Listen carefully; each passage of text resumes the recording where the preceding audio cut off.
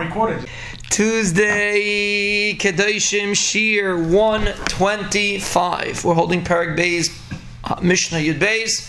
We are quoting Rabbi Yossi. Rabbi Yossi says that we quoted yesterday. I remember I want to say a new twist on it. Rabbi Yossi, v'haskein atzmach lul meitayra she'eni Yerushalach. We mentioned this yesterday, but we mentioned the beginning half of the Mishnah. The end second half of the Mishnah is a person should be misaken himself to learn Torah because Torah is not a Yerusha.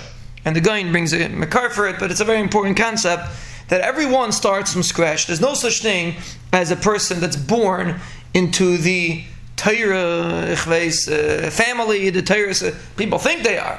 And they live like that, assuming that they're obviously a Talmid Chacham because their father was a Talmid Chacham, etc., etc.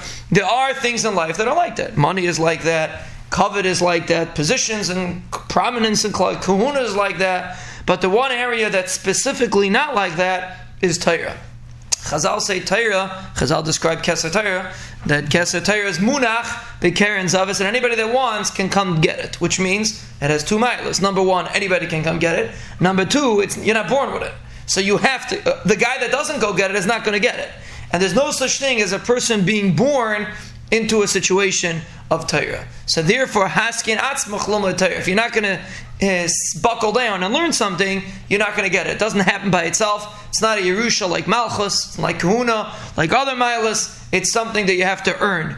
Torah is earned, and if a person doesn't earn it, Rahman Slan, he won't have it. So that's the second point that Rabbi Yossi is making over here, that a person has to approach Torah from scratch. And when you approach it from scratch, that's the key to being Matzliach in being Kohen Torah.